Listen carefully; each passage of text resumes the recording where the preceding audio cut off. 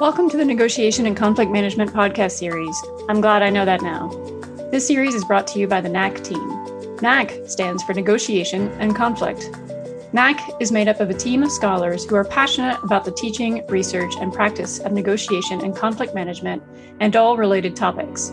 We offer you this podcast series to highlight the work of global academic thought leaders who have a knack for negotiating and managing conflict. We hope you enjoy this episode.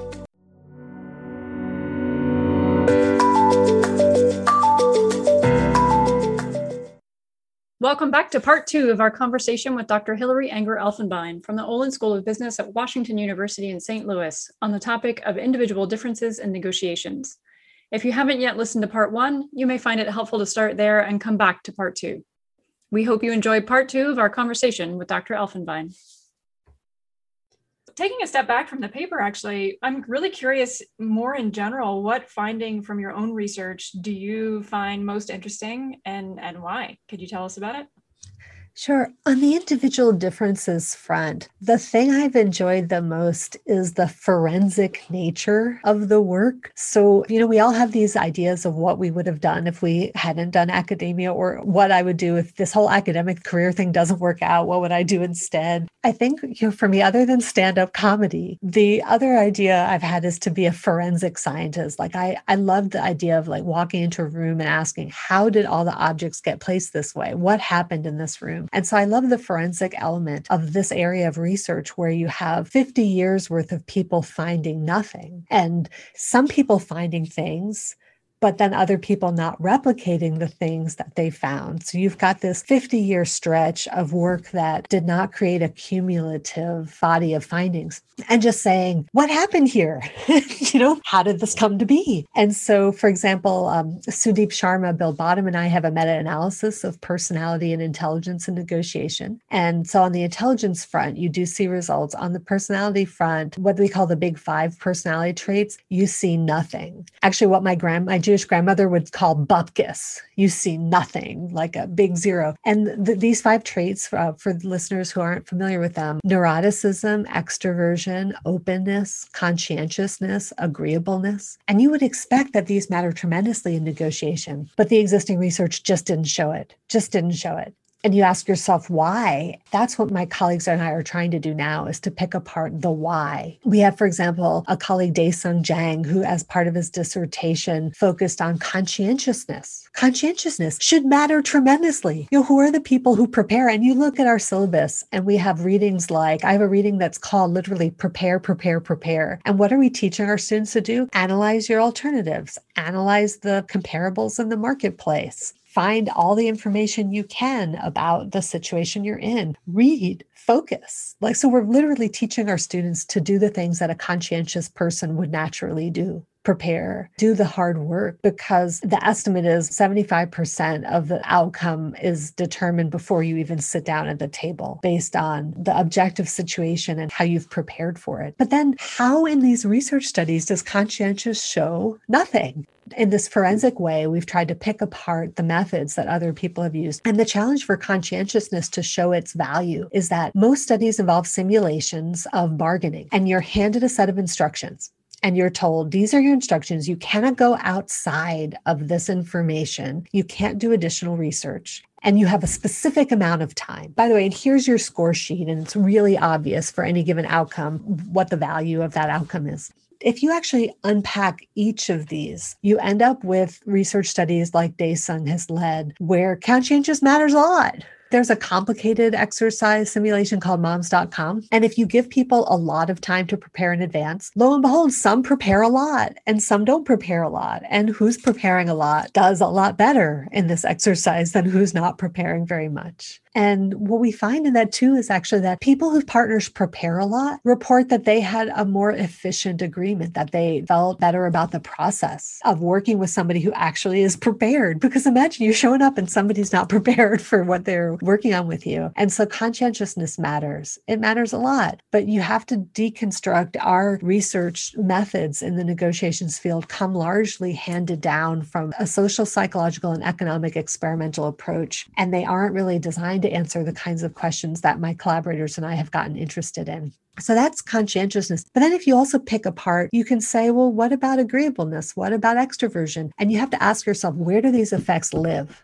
If I cared about conscientiousness, where would I find that effect? In preparation. Okay, let's find a place for people to actually vary from each other in preparing. And this is what psychologists call the difference between strong and weak situations. A strong situation is like a traffic light, right? Whoever you are, you stop at a red light. Whoever you are, you start moving again with a green light. It doesn't matter if you're an extrovert, an introvert, upside down, whatever, whoever you are, anything you may be, a traffic light is going to stop you. A weak situation is one where it's not obvious what you should be doing next. And that's where our personalities blossom. That's where, the person who's more neurotic is going to be more nervous. That's where the person who's more agreeable is going to be more friendly, more kind-hearted, right? Because the situation is flexible enough for each person to live their natural personality. And so you have to do that to find these kinds of effects. And so I feel like field research matters and experimental research that frees up some of the kinds of constraints that are placed on participants. Field research matters. So Sudeep and Bill and I have a paper where we actually had archival data from Hogan Associates, which does a lot of personality testing, and they have supervisors rate people's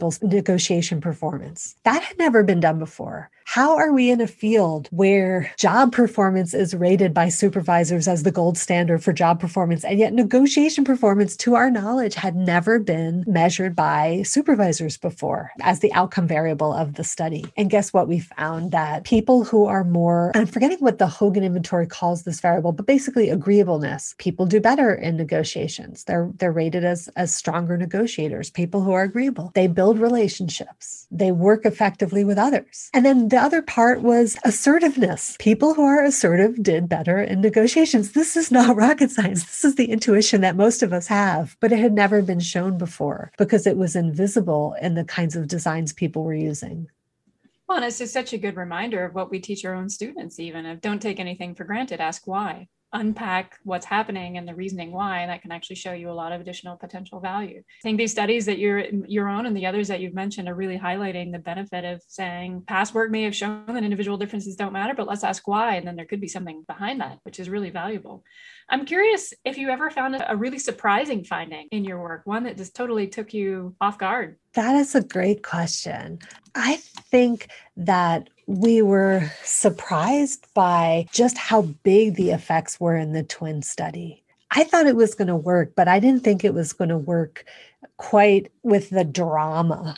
I mean, in the world of twins research, social skills have not been tested before. So the areas that you see twin studies are areas like personality, psychopathology, cognitive skills, medical diagnoses, these kinds of areas. But social skills, you don't see. Occasionally you'll see some emotional disorder type of constructs studied. So things like emotion regulation, which is associated with personality disorders and psychopathology. So you'll see some of that, but you don't see the range of healthy social skills being tested. So I've gotten interested in emotional intelligence in behavioral genetics. That has not been tested. Hopefully anyone listening to this, if you take an interest in it, go for it and just tell me what you find.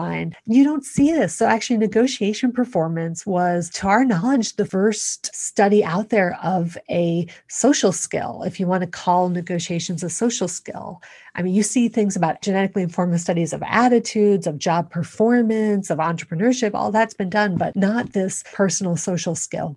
So we didn't know what we would find because there was really no precedent in the literature for what kinds of effects and effect sizes, but it was a whopping effect size. It was rho, so the correlation that is what we call disattenuated for measurement errors. So the correlation after you correct for the reliability of your measurements was in the 0.6s. I mean, it was up there with the things that we feel like as a society we know and believe are genetic. We know that intelligence is genetic. We know that personality is genetic. And this effect size for negotiations was just as large as those. When your students come to you, you've talked a little bit about encouraging them to take a negotiations course, even if they feel that they weren't born to be a good negotiator. How do you advise your students in terms of how they can leverage their own individual differences to help in negotiation? Are there particular pieces of advice that you would give them? We talk a lot about division of labor. So we talk about how there are so many dimensions of individual differences, but a lot of students, and I think intuitively, we tend to place people on a continuum from relationship oriented to task oriented, and more colloquially, soft to hard. We talk about how every personality profile can succeed at negotiating. Every personality profile can succeed wildly, but you've got to put yourself in the situations where those are the negotiations where you'll succeed. So in St. Louis, it's an old economy. We have manufacturing.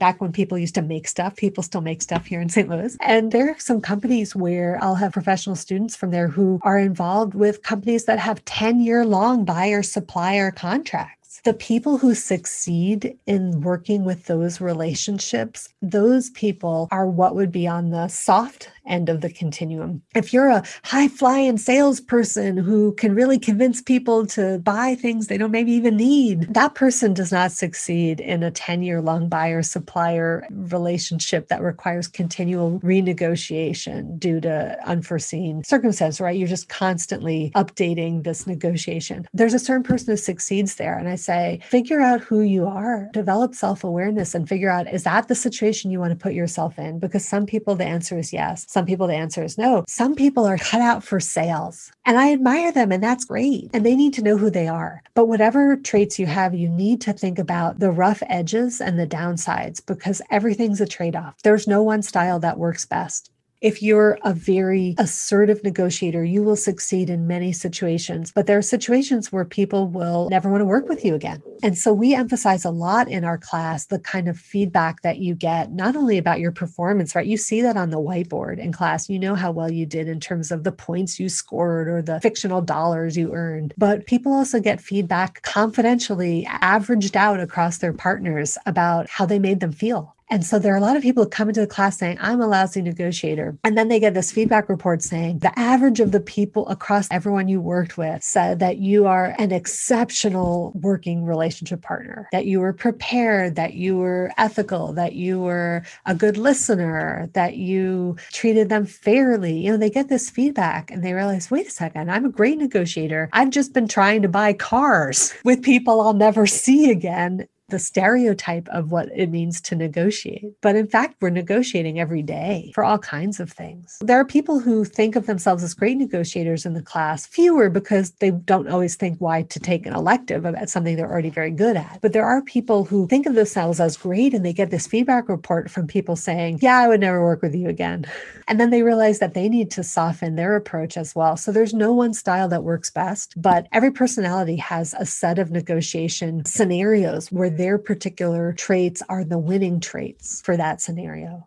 Such fantastic advice. More just about recognizing the situation and figuring out how to match yourself best to the situations that you find yourself in. And I always say there's no shame in bringing a friend. Right. When you buy that car, bring your partner, bring whomever, bring your parents. Maybe not your twin.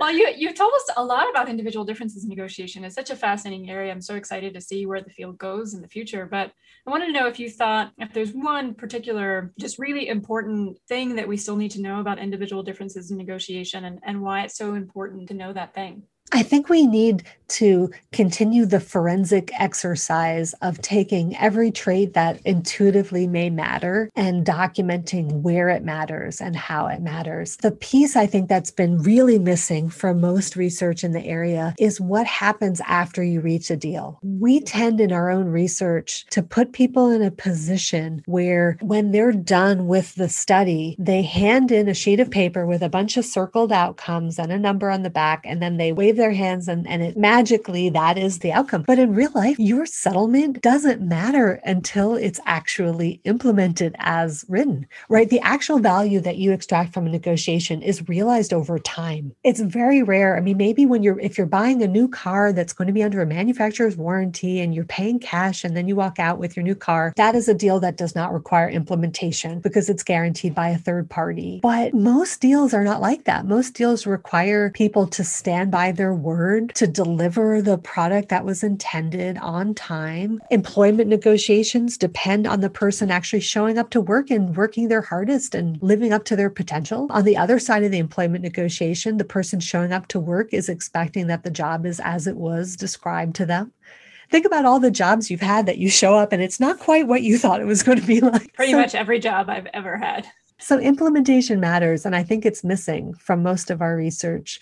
And personality matters hugely there, right? So, Daesung and Bill and I believe the conscientious negotiator is more likely to come through on the promises made, right? The agreeable negotiator is more likely to put in positive effort to maintain a good working relationship even after the deal. The extroverted person, we don't know. You could almost take our whole field and say, what would happen if you kept studying this question after the so-called deal is made? Daesung, Bill, and I have a paper a few years ago in which we talked about the phases of negotiation, and we documented how little research there is in the negotiations field as a whole. Forget about individual differences, but every topic in the whole field, almost all of it was about the bargaining stage. So once you sit down to work out your deal, and then when it ends, when you've reached a settlement, very little about planning, about deal structuring, right? And very little about implementing what happens after the deal is struck. And I think that's just a huge frontier. And I hope that anyone listening to this, please, almost anything about preparation is a contribution. Almost anything about implementation is a contribution. Blue ocean areas for research. Your energy is just so contagious about these topics that it's just so fascinating. I really want to ask you, given how energetic you are and how passionate you are about these ideas, is there any particular line of research or a study or even a particular article that really influenced you a lot in your own work?